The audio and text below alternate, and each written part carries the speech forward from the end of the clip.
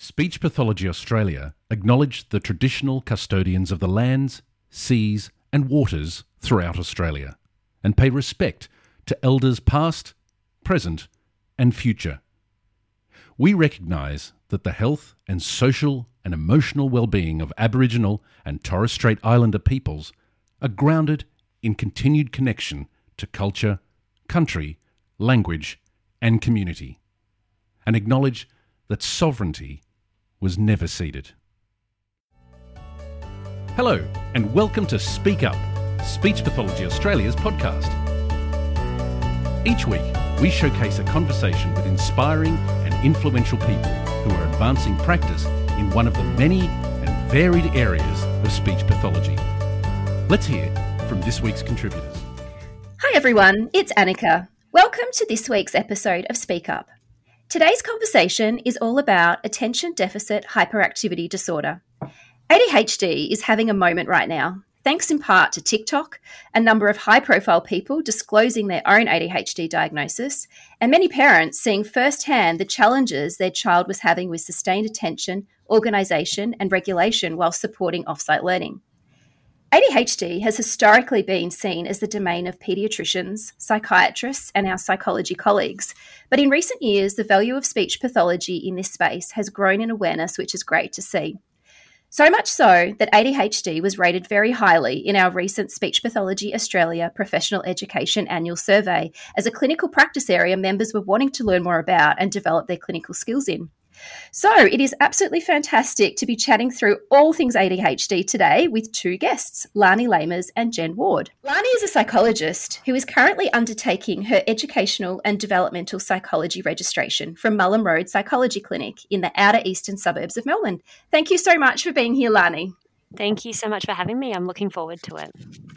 And Jen is a senior speech pathologist, animal-assisted therapist and director of the Speech Express, a private practice also in the outer eastern suburbs of Melbourne. Hi and welcome, Jen. Thanks, Annika. I feel really excited to be chatting on this topic today as a speech pathologist. Me too. We have an absolute truckload to cover today. ADHD is such a broad topic and there's so much that we can chat through. But I'm going to start with you, Lani, if I can. I'm just wondering if you can give everybody a bit of an overview as to what ADHD actually is and what the subtypes of ADHD are. Sure. So ADHD is a neurodevelopmental difference in the way the brain develops and falls under the umbrella of neurodivergence. ADHDers have a pattern of inattentive and or hyperactive and impulsive traits that interfere with their functioning or development. So as you said, there's different types of ADHD.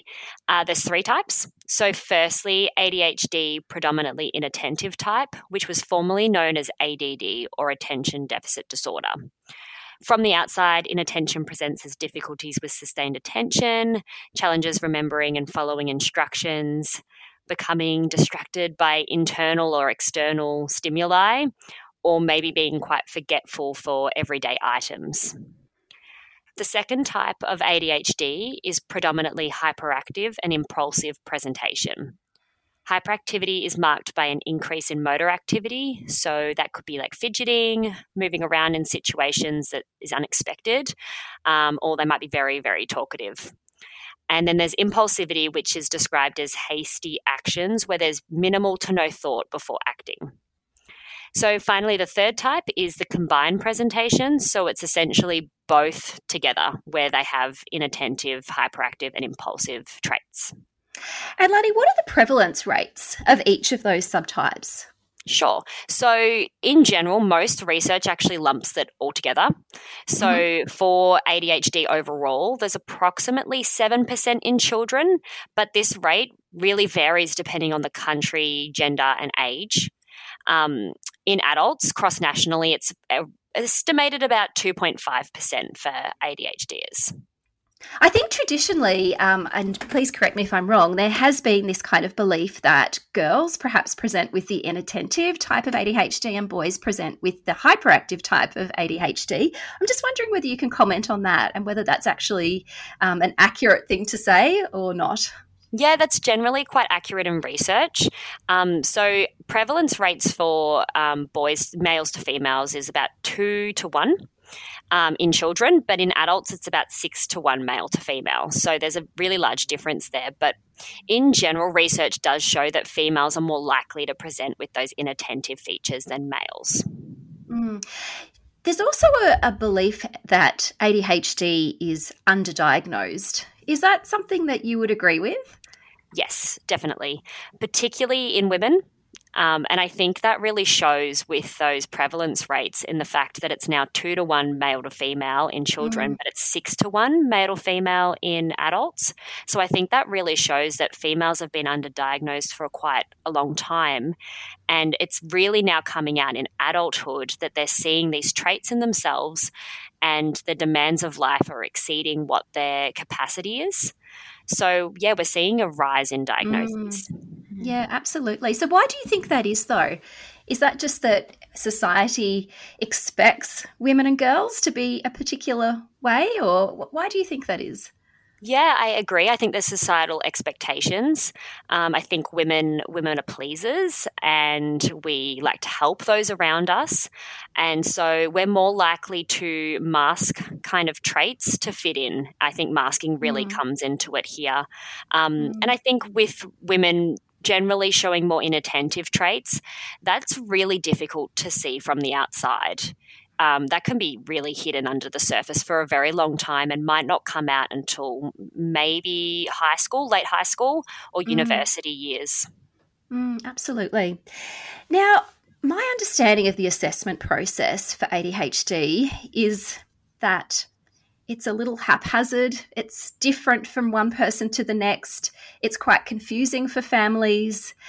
Is there an actual gold standard process for assessment of ADHD, Lani? Yes. So, I mean, the assessment process can really range from a self-diagnosis, a self-assessment, which is totally valid. But there is a gold standard. If you want a comprehensive assessment with recommendations that are going to help that individual person, what we would normally suggest is that they come to a psychologist for a comprehensive assessment. And this will include a developmental history that we would take with that person and their family. We would also use standardized assessment tools that where a number of people in that individual's life will fill out these tools so we can get different perspectives. There's also clinician observation, self-report from the individual person, and in some cases we will do a cognitive assessment to get a real picture of that individual's cognitive profile, because often neurodivergent people show a lot of differences in their cognitive profiles. So is it unusual for a child to get a diagnosis without having that completed? Because I certainly know of some little ones that have been to a paediatrician and received a diagnosis without that assessment being completed. What's your thoughts on that? Yeah, that's not unusual at all. Generally, if I'm doing a comprehensive assessment, I want a second perspective from a psychiatrist or a paediatrician. But often parents will go to their trusted paediatrician and they'll get that assessment done there with them. And this assessment might not be as comprehensive, but it's definitely still valid. I think there can be flaws in that the paediatrician might not have enough time to write up a report with recommendations or to spend time with the family on psychoeducation. So that it can be different depending on the paediatrician. I've heard of wonderful stories of paediatricians giving lots of information to the families and then walking out feeling confident with the diagnosis. But there's also the flip side of that where that doesn't happen. The other confusion I've noticed is for families in regards to where do you start. So some families will go to a paediatrician and then go to a psychologist and back to a paediatrician. Some will go to a psychologist and then a paediatrician. And it just seems like the pathway can be very varied from one child to the next. Is that right? Yes, that's definitely correct. I think it depends on who the child's linked in with first. So if they've got a family paediatrician, it might start there. If they've got a psychologist that they trust, it could start there. I think it really depends on who picks it up first and what the steps are following that. So as speech pathologists, if I did happen to have a query about a little one that I was working with, would it be best practice in the first instance to refer to a psychologist, or would it be better to refer to a paediatrician? I would say if the child has a pediatrician, you definitely go there as courtesy straight away. But I would also recommend a referral to a psychologist as well. Okay. That said, it depends on the family's financials and what's in their capacity, because a pediatrician assessment, you do get some rebates with Medicare, whereas a psychologist assessment, you might not get rebates. And particularly if the child's not on NDIS, it could be quite a costly process. I was going to touch on that because it can be quite a privilege to get a diagnosis of ADHD. There are those financial barriers, and I'm not overly aware of public services that do provide a diagnosis, perhaps Kim's. Are you aware of any sort of public pathways for diagnosis? Through the hospitals sometimes, but I'm not fully aware of the process. And that's mainly just because, from what I've heard, it's like a 2+ year wait. Yes, yeah, absolutely. Yeah. So it's a real barrier at the moment, isn't it, in terms of access to diagnosis? Yep. And I also am aware that on the NDIS, currently ADHD is not a funded diagnosis. So even if they do go through a formal diagnosis, they don't necessarily get funding ongoing to support them. And I think a lot of people have been lobbying for that to change. Absolutely. I think it's considered a medical condition at the moment. And yes, I believe too there's a lot of advocacy going on in that space to broaden that out a little bit and for people to realise that medication doesn't cure ADHD, which I guess that definition through NDIS would suggest. Now, speech pathology involved in the assessment has not traditionally been something that has happened. So, Jen, I'm going to hand it over to you because I'm really interested in your thoughts on what our speech pathology role might be in this diagnostic process.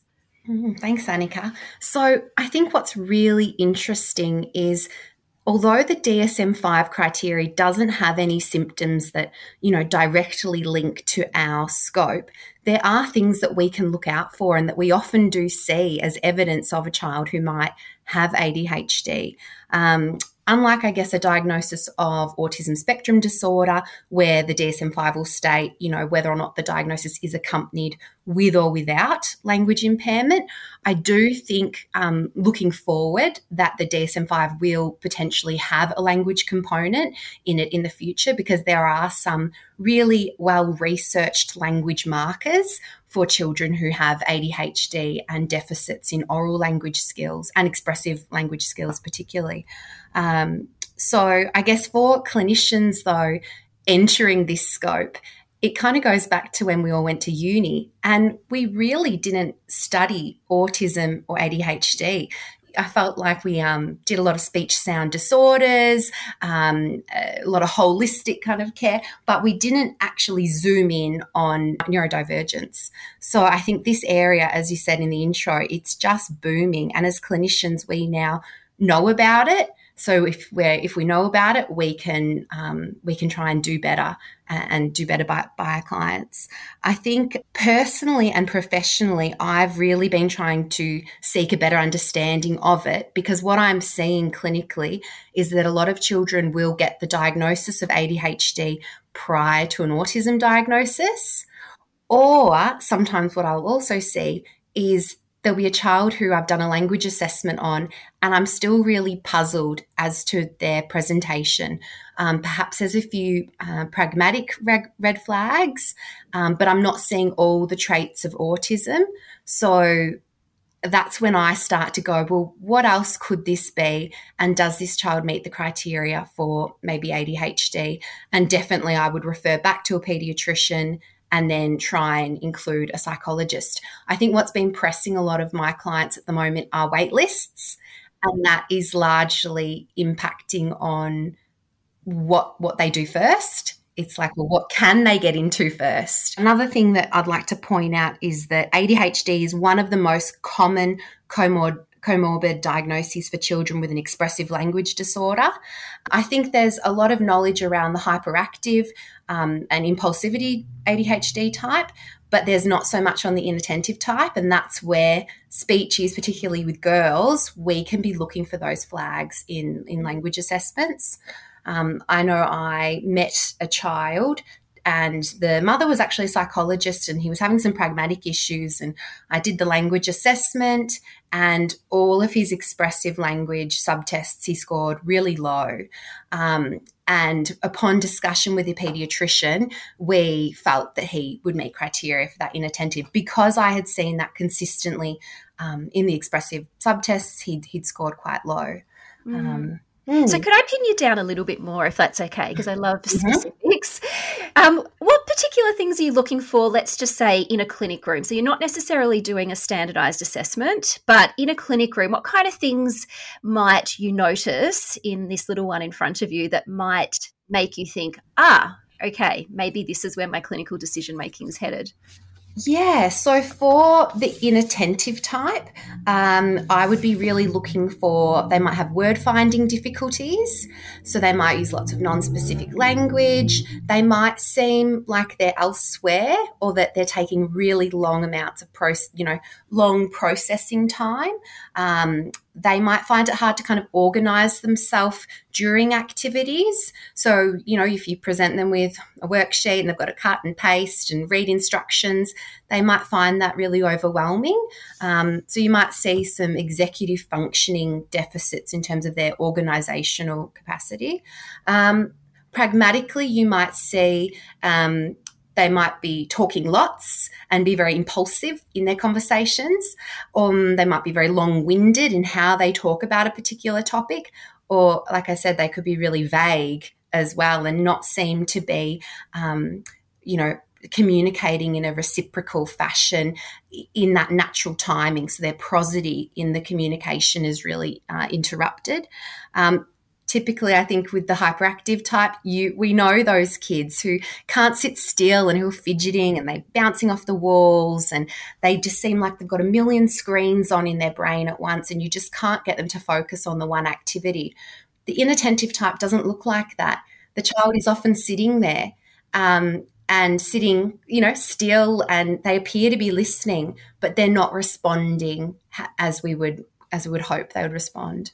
And I also find them a little tricky, the kids that are presenting with inattention, in that sometimes in a one-to-one adult situation, you sometimes can't even pull out some of that stuff, and it's not until you even observe them in a classroom where you're like, okay, that's where I can see where some of this stuff's challenging for that little one. They seem to, perhaps it is the masking that you spoke about before, Lani, in our little girls, that in that one-to-one clinician-child interaction, I don't know, sometimes they don't present with as significant challenges that you notice once you see them in their naturalistic environments. And I think, Annika, to add to that, when they're in the classroom environment, they're multitasking a lot more than in the clinic room. So they're processing their environment, they're having to engage in social interactions, they're having to do their learning or academic work, which we know can often be a real challenge for them. So when you see all of that thrown into a melting pot, you get a child who's just really overwhelmed and not coping. Absolutely. All right. If we look at standardized assessment then, Jen, so you've just touched on, perhaps you do your SEL5, and with some kids you're noticing some lower scores in their expressive subtest. Is there anything else that you're noticing around standardized assessment profiles that might make you think, is ADHD a diagnosis for this little one? Well, something that I do that I find that's really clinically helpful when I'm doing assessments is I'll always make notes on the side of assessments as to their response time, if they asked for repetition of certain test items. So something that you may see is that they do take a really long time to process the question and to formulate an answer. They might also ask for repetition, or you might see them just saying, I don't know, even though you believe that they do have the ability to answer that. You might see them defaulting to that. I don't know, I'm not sure. Certainly, if we kind of think about the self, I know there's many other assessments out there. The self is really good because it does have some visual supports, so some visually assisted subtests. And what you will see with children is when that visual the visual material is taken away, you might see their ability decreases in responding correctly. Formulated sentences, they might experience that word finding difficulties or not be able to multitask in using the picture and using the word, or they might use, especially when it gets to the two words, they might just use one of the words and not both of them because they're just not quite sure how to link them together. I guess understanding spoken paragraphs, they're attending to a large amount of information that they need to hold and work when responding to questions. So you might see that that's an area of difficulty. I find that subtest really helpful, actually, with these kids. Mm. Not with all of them, but it is definitely a subtest that I find obviously relies on some working memory, and we know that kids with ADHD typically have some challenges with working memory, and I do find that sometimes that's the one subtest that they seem to have performed lower than the others, and I'm often quite curious about that. Obviously, recalling sentences has a memory component, but it's not quite so much working memory. That's another one too that I'm sometimes interested in if it is incongruent with everything else, I suppose, is what I'm saying. Yeah, I guess recalling sentences comes into that core expressive, core expressive competence score. So yes, definitely recalling sentences. I like to think about functionally with the tests, how would that then look in a school or a classroom setting? So with the understanding spoken paragraphs, that's going to be happening all the time in the classroom. The child's going to be saying a large chunk of information to the children and then asking them questions and asking them to recall facts and inference and predict. So that one is particularly a functional subtest that we do. Absolutely. Now I'm going to throw it back to you, Lani, if I can. And we know that ADHD is part of this neurodivergent spectrum, and I certainly know as a clinician I've very much dabbled in the question of how does ADHD and ASD overlap? Do they overlap? Where do they overlap? And I'm just really curious about your thoughts on that. Yeah, that's a great question. I guess there is a fair bit of overlap between them. So for ADHDers who later receive a diagnosis of autism, the estimates are around 20 to 50%. For autistics who present with co-occurring ADHD, the current estimates are around 40%. However, some studies indicate up to 80%. So there is a lot of crossover. And I think the amount of crossover there is really important to recognize, because realistically, when we're assessing for autism or for ADHD, we should really be screening for the other. And I guess in a speech pathologist context, if you've got clients who are autistic, it's something to keep an open mind about, and vice versa. Absolutely. They're huge numbers, aren't they? Yes. I could definitely see that when children often come in and you get the case history form, it's so common, isn't it, to see, diagnosis, ASD, ADHD, PDA. There's just a list of all these abbreviations. We're now seeing that more and more common, aren't we? But there is also, as you say, though, that group of people that don't have both diagnoses, which complicates the decision making, I think, to some extent. So a question that I've often grappled with, Lani, is in ADHD, we know that hyperfocus is something that is commonly seen as a symptom of ADHD. How do you see that as different from perhaps a restricted or a narrowed interest in ASD? Sure. So hyperfocus is one of those really special talents that ADHDers have, one of their awesome strengths. It's an ability to sustain attention on an activity that motivates you for long periods of time. So when someone is hyperfocusing, they're likely to be unaware of the world around them and not likely to be distracted by an external stimuli. In contrast, a narrowed interest which is also known as a special interest, is one of those traits of autism where that person might spend hours upon hours engaging in that activity, talking about activity, researching that activity. It's something that they make kind of their whole world. So, for example, like kids are often into the game Fortnite, And for someone who has that special narrowed interest, they will likely want to play it for hours. They'll watch YouTube videos of people playing Fortnite, research the updates, talk to friends about it, and they might show reduced interest in talking about other topics that other people find interesting if it doesn't align with theirs. Now, there's a crossover here, particularly when a person can hyperfocus and they have a special interest, that you often will see that one interest being focused on for hours and hours and days. But for an ADHDer without a specific special interest, they will hyperfocus, but they'll do it on a range of activities. So they're likely to get bored of one and then they'll pick up another one and they'll hyperfocus on that for the day, but then they might get bored of that and then rotate to the next one. So that's where you can kind of see the difference between whether someone's hyperfocused on their own or hyperfocused on a specific special interest. Oh, that is a great explanation. Thank you. That was awesome. I'm also wondering, Lani, and we've sort of touched on a little bit around these pragmatic and social communication deficits that someone with ADHD might have. How do you think the social communication style that as somebody with ADHD might use, how does that actually impact their ability to interact with neurotypical people? Yeah.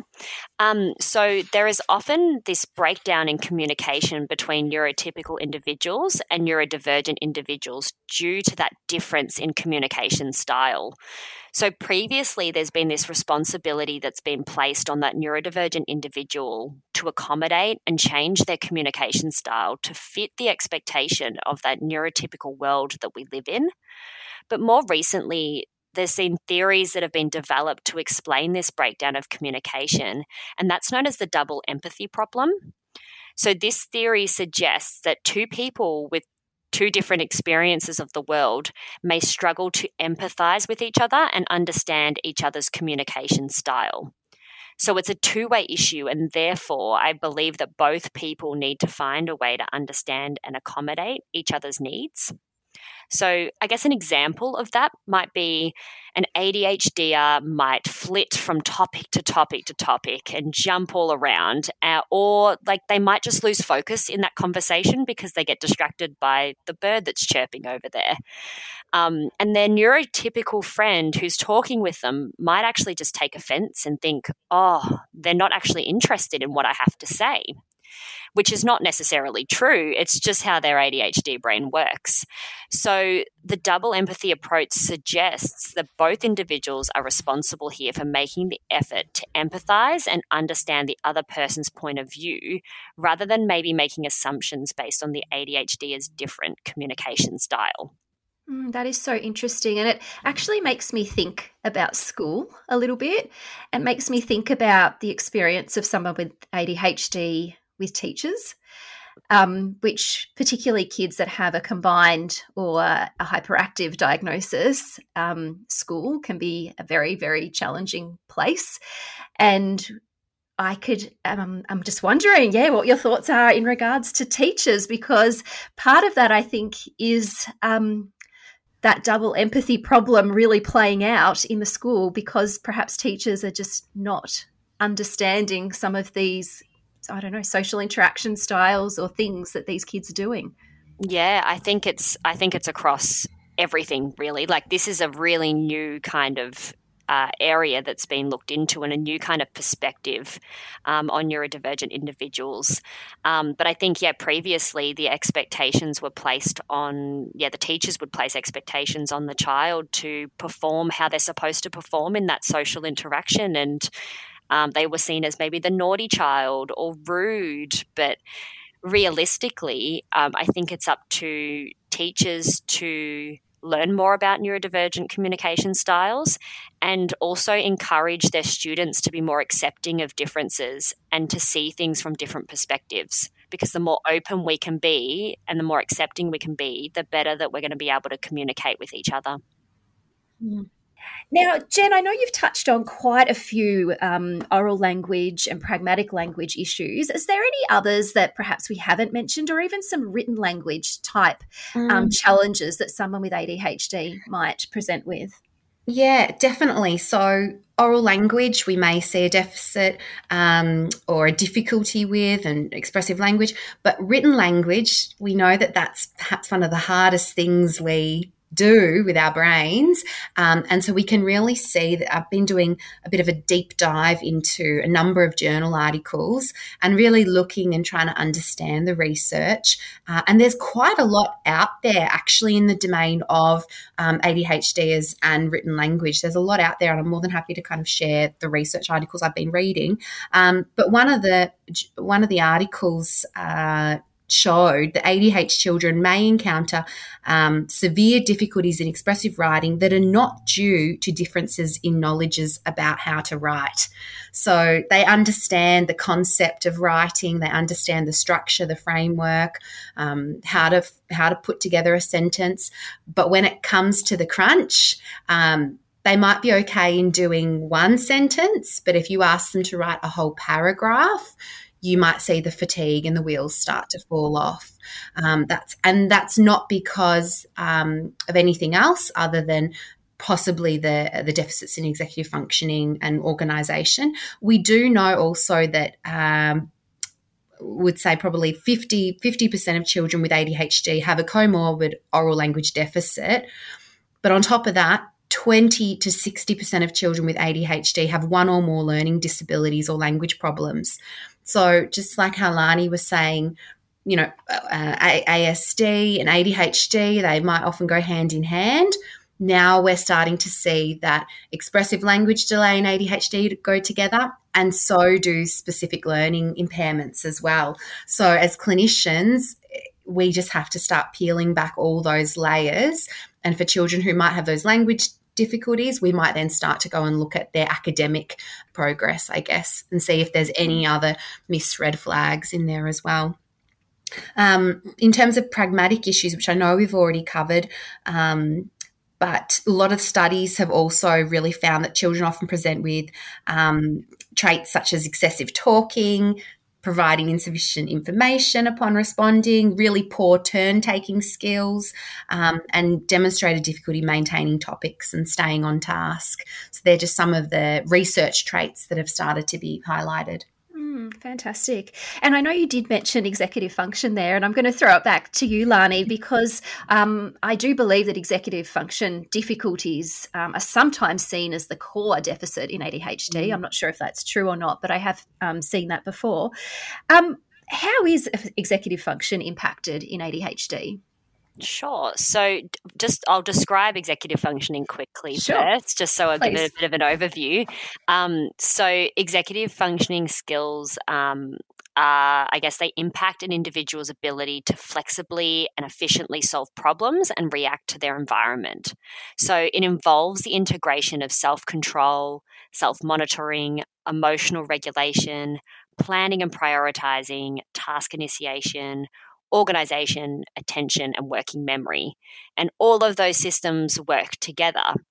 But say, for instance, one of those systems isn't working as well, like that child is really anxious, that can all go out the window. But yeah, I guess executive functioning is definitely impacted in ADHDers. I listened to, I don't know if you've listened to the Neurodivergent Women podcast, but it's really fantastic. It's run by two psychologists, Michelle Livok and Monique Michelson. And in the podcast, they used a really great metaphor to describe executive functioning, and I use it with my families now. But they describe executive functioning as like the brain's admin team. So that admin team manages information by organizing, prioritizing, ignoring distractions, and breaking down tasks into subcomponents. And they use this metaphor to describe the ADHD brain like an under-resourced admin team with an overflowing desk space in the brain. So ADHDers often have busy and creative minds with hundreds of ideas going all at once, and therefore sorting out that desk and sorting out that information and what drawers it needs to go into can be really tricky.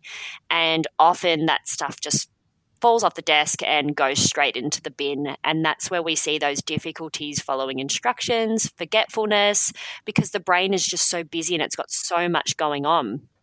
And I think that really ties into what you were saying before, Jen, with the handwriting and the expressive writing, in that there's just so much information that verbally they can spit it out, but when it comes to writing and organising in the order that they want it written, the information's gone by the time they've handwritten it out. So we really do see it a lot in ADHDers, but it's different for each individual.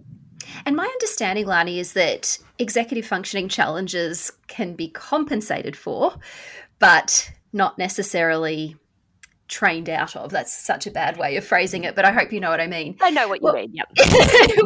What do you think? What's your thoughts on that? Yes, definitely compensated for. That said, though, I mean, working memory can definitely be improved in certain ways with using certain mnemonic strategies and repetition. There's definitely ways to improve your working memory slightly. And same with, I guess, focus and attention. That's part of that executive functioning system. Physical activity, movement. There's a range of different things that can increase dopamine levels in the brain and help with that attention. So there's definitely some strategies out there for it, but in general, it's compensatory strategies. Absolutely. Now, another sort of condition, I suppose, that is starting to get a bit of traction, and I've certainly read about this and started hearing about it a little bit more probably this year, to be honest, is rejection sensitivity dysphoria. And it's often linked specifically to ADHD, although I'm not sure if it is something that other people can experience as well. But I'm just wondering if you could touch on, Lani, what rejection sensitivity dysphoria actually is and how it would relate to someone with ADHD. Yeah, sure. It's growing. I'm hearing about it all the time, and I'm starting to see it in my kids now too, which is sad, but it's good that we also are starting to recognize it too. So rejection sensitivity is a strong emotional reaction or pain that is triggered by the perception that an individual has been rejected or criticized by important people in their life. It can also be a response to not meeting their own standards too. So if that child has high standards or that person has high standards for themselves, they can feel that sense of rejection, just not meeting those. It's actually estimated, research shows that 50 to 60% of ADHDers experience rejection by their peers in early childhood. And this study was a bit of an older study, so I'm sure it's probably higher. And I think that this leads to self-doubt and self-blame and a negative perception of oneself. So that individual may blame themselves for negative consequences or interactions that are actually unrelated to their behaviour because of that past rejection, that ongoing rejection. Does it feed into people pleasing? Because a lot of people with ADHD are quite strong people pleasers. Does it feed into that a little bit in terms of if I people please, I can avoid feeling rejected? And I don't just mean people pleasing by saying yes. I mean, some extreme examples of that. Oh, yeah, I would say so, that masking and that forwarding that we see, that people-pleasing kind of response would be increased in these children and even all the way up to adulthood. It's a way to kind of avoid that rejection, avoid that stress trigger. And people-pleasing and masking is seen as part of that stress response. So that is probably come out of that constant rejection that person would have felt in childhood. It's very interesting, and I'm certainly looking forward to hearing more about it as we start to understand it a little bit more, that's for sure. Now, just as we're sort of winding up, Jen, I'm just wondering if you could give speech pathologists a couple of, key take-home messages in regards to working with someone with ADHD. What would you say? I think something I'm now being really conscious of is using neuroaffirming language. Just as we've touched on with the rejection sensitivity, we now really want to boost their confidence and their vision of themselves and who they are, and that they do actually have superpowers as well as difficulties, but the normal person has difficulties too. So I think really supporting the child's perception of themselves and why they're coming to see us. I think some really basic strategies would be using simple visual supports, having a really clear working space with them. So if you're working on the floor, up at a table, not not having all the activities out, having it nice and clean, which I know a lot of speeches are good at that and very organised themselves. Tactile prompts can also be really helpful in keeping them in the present. I know I'm really lucky I've got my therapy dog, Lincoln, who is often with me. So he is really good at keeping them present and keeping them regulated. So, you know, if we're trying to get maximal cognitive function out of someone, regulation is right at the base of our pyramid. So anything we can do to regulate them is going to support their engagement with us. Some simple things might be also teaching them language around if they need something to be repeated again, and that it's okay for them to say, I just need a break, or I didn't quite understand that. Can you tell me it again? So giving them the opportunity to signal for non-comprehension and normalising that that's okay, because we don't want to, we don't want to add, we don't want to make it worse. Yes. Another simple thing, offering extended time in conversation. So again, normalising that it's okay for their communication style to be different to a neurotypical person who talks, and often we talk over the top of each other. But for them, it's okay to have some pauses and some space and some quiet time during conversation. Probably the last one I'd give is pausing often and chunking language into shorter segments. So not placing that demand on them to listen to a whole narrative, kind of chunking it up for them and giving them opportunity to, have a look at what other screens are on and then getting them to refocus back in. And I'm so glad that you raised your lovely therapy dog, Lincoln, in that little answer too, Jen. And Lani, I know that you also have a therapy dog that you work with. I'm just wondering whether maybe either of you could just touch on the benefits that you see of having a therapy dog when you are working with somebody with ADHD. Yeah, yes, I love it. It's the best part about my day, having my therapy dog Mako with me. But yeah, they can be used in so many ways, and I'm sure Jed will add to this afterwards. But in my sessions, even just helping a child understand how their brain and their body works, and using the therapy dog to explain that. I love the book All Dogs Have ADHD. That's a great one if anyone wants to get a book. And I read that with my kids, and then I link it to Mako, and then I link it to them. And if they're coming to see me because they love dogs, so they have this interest, that brings a sense of self-confidence too.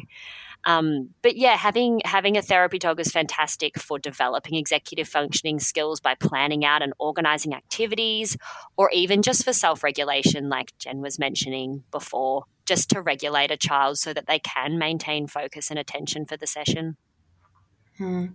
I think many children, the research will back it up over and over again, but they find it much easier to interact and communicate when a therapy dog is present.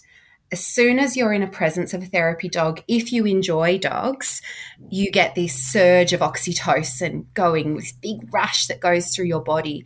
And when that happens, it means that you feel a sense of calm and ease, and that can open up these neural pathways and allow you to be more social. So they actually have seen that children who are neurodiverse will have this social lubricant effect when they're in the presence of a dog.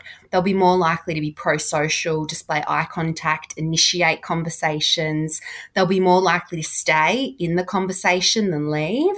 I know that with Lincoln, he has just completely changed my clinical practice, and I'm sure it's going to keep changing and evolving. But I tell a lot of stories through Lincoln, and because Lincoln doesn't talk back, the child almost feels like they've got an ally, they've got a friend, a non-judgmental friend who just accepts them for who they are, and loves them. So they start to build this really nice relationship together. So that means that I can then be the teacher, and then they can kind of work with Lincoln as almost as like a peer, and we can go through a range of exercises and activities helping them with their goals. Oh, it it's sounds like magic. so great. Yeah, it sounds amazing. And I do know I'm going to touch on your Speech Pathology Australia face-to-face event in a minute, because I know your lovely dogs are coming along with you to that. But just one last question, if I may, Lani, before we move on to that. I am aware that the Australian ADHD Professional Association has some evidence-based practice guidelines that are in the process, I believe, of being finalised. And I believe they're going to be released perhaps later this year. I'm not quite sure, but I think they're really important for clinicians to be aware of this. And I'm just wondering if you could let us know what you know about these guidelines. Yeah, I can't wait. It's going to be fantastic. I think it will make our practices more evidence-based. We will have a better understanding of key assessment processes, where to refer, what are the key, evidence-based techniques to use in our sessions. So I think when they come out, it'll be really helpful for all clinicians, not just psychologists, but all clinicians to have a look at those and make sure we're in line with what the evidence and the research is showing, because I think sometimes there's like therapies or practices out there that are probably not evidence-based, and it's not to say they're not effective, but the more up-to-date research that we can be involved in, the better. So watch this space, everybody. I think they'll be super, super helpful when they are released, that's for sure. All right. So you guys do have a Speech Pathology Australia face-to-face event in October. It is in Melbourne, so it's very exciting to be back to face-to-face. And I guess, unfortunately, it'll just be our Victorian listeners that would be interested in this. But I'm just wondering, Jen, if you could tell us a little bit about what we could expect from your face-to-face workshop later in the year. Yeah, so it's really exciting because it is face-to-face. And as you mentioned, it's our first one back face-to-face after COVID. Therapy dogs will be there, all geared up and in their jackets. But we've got, so Lani and myself will be there alongside psychologists Kristen Rogers and Glenn Helmut.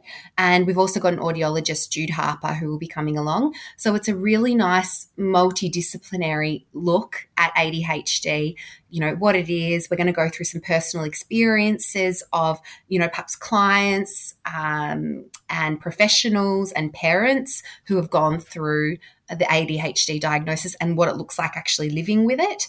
We'll go through over assessment, auditory processing at ADHD, look at some in-clinic interventions with what the psychologist would actually do. And then I would like to go through some of my interventions that I would do with a child with ADHD. Then we'll look at some school interventions and go over recommendations as well. So it's going to be a jam-packed workshop. It sounds amazing though. Sounds so great. That's awesome. And for people listening, keep an eye out on the Speech Pathology Australia Learning Hub. I believe registrations will be open for this workshop shortly. So keep an eye out on the Learning Hub for all the details. An enormous thank you to you both. It's such a huge topic, and there's so many things that we didn't touch on that are just beyond the scope of a podcast for ADHD, such as medication and ADHD coaches and a whole range of other things, but they're just beyond the scope of our podcast today. But I just wanted to say a massive thank you to you both. That's just been a really fascinating chat. Thank you. Thanks for having us. It's been fantastic. Thanks for having us, Annika. We can't wait to see lots of people, lots of faces in October. Absolutely. And thank you so much for tuning in. Have a fantastic week, and we will be back with another conversation next Wednesday. Thank you. We hope you enjoyed this week's conversation. Be sure to subscribe to the podcast where all good podcasts are found, and make sure you share it with your colleagues. You can also visit us at speechpathologyaustralia.org.au. Thanks for tuning in, and bye for now.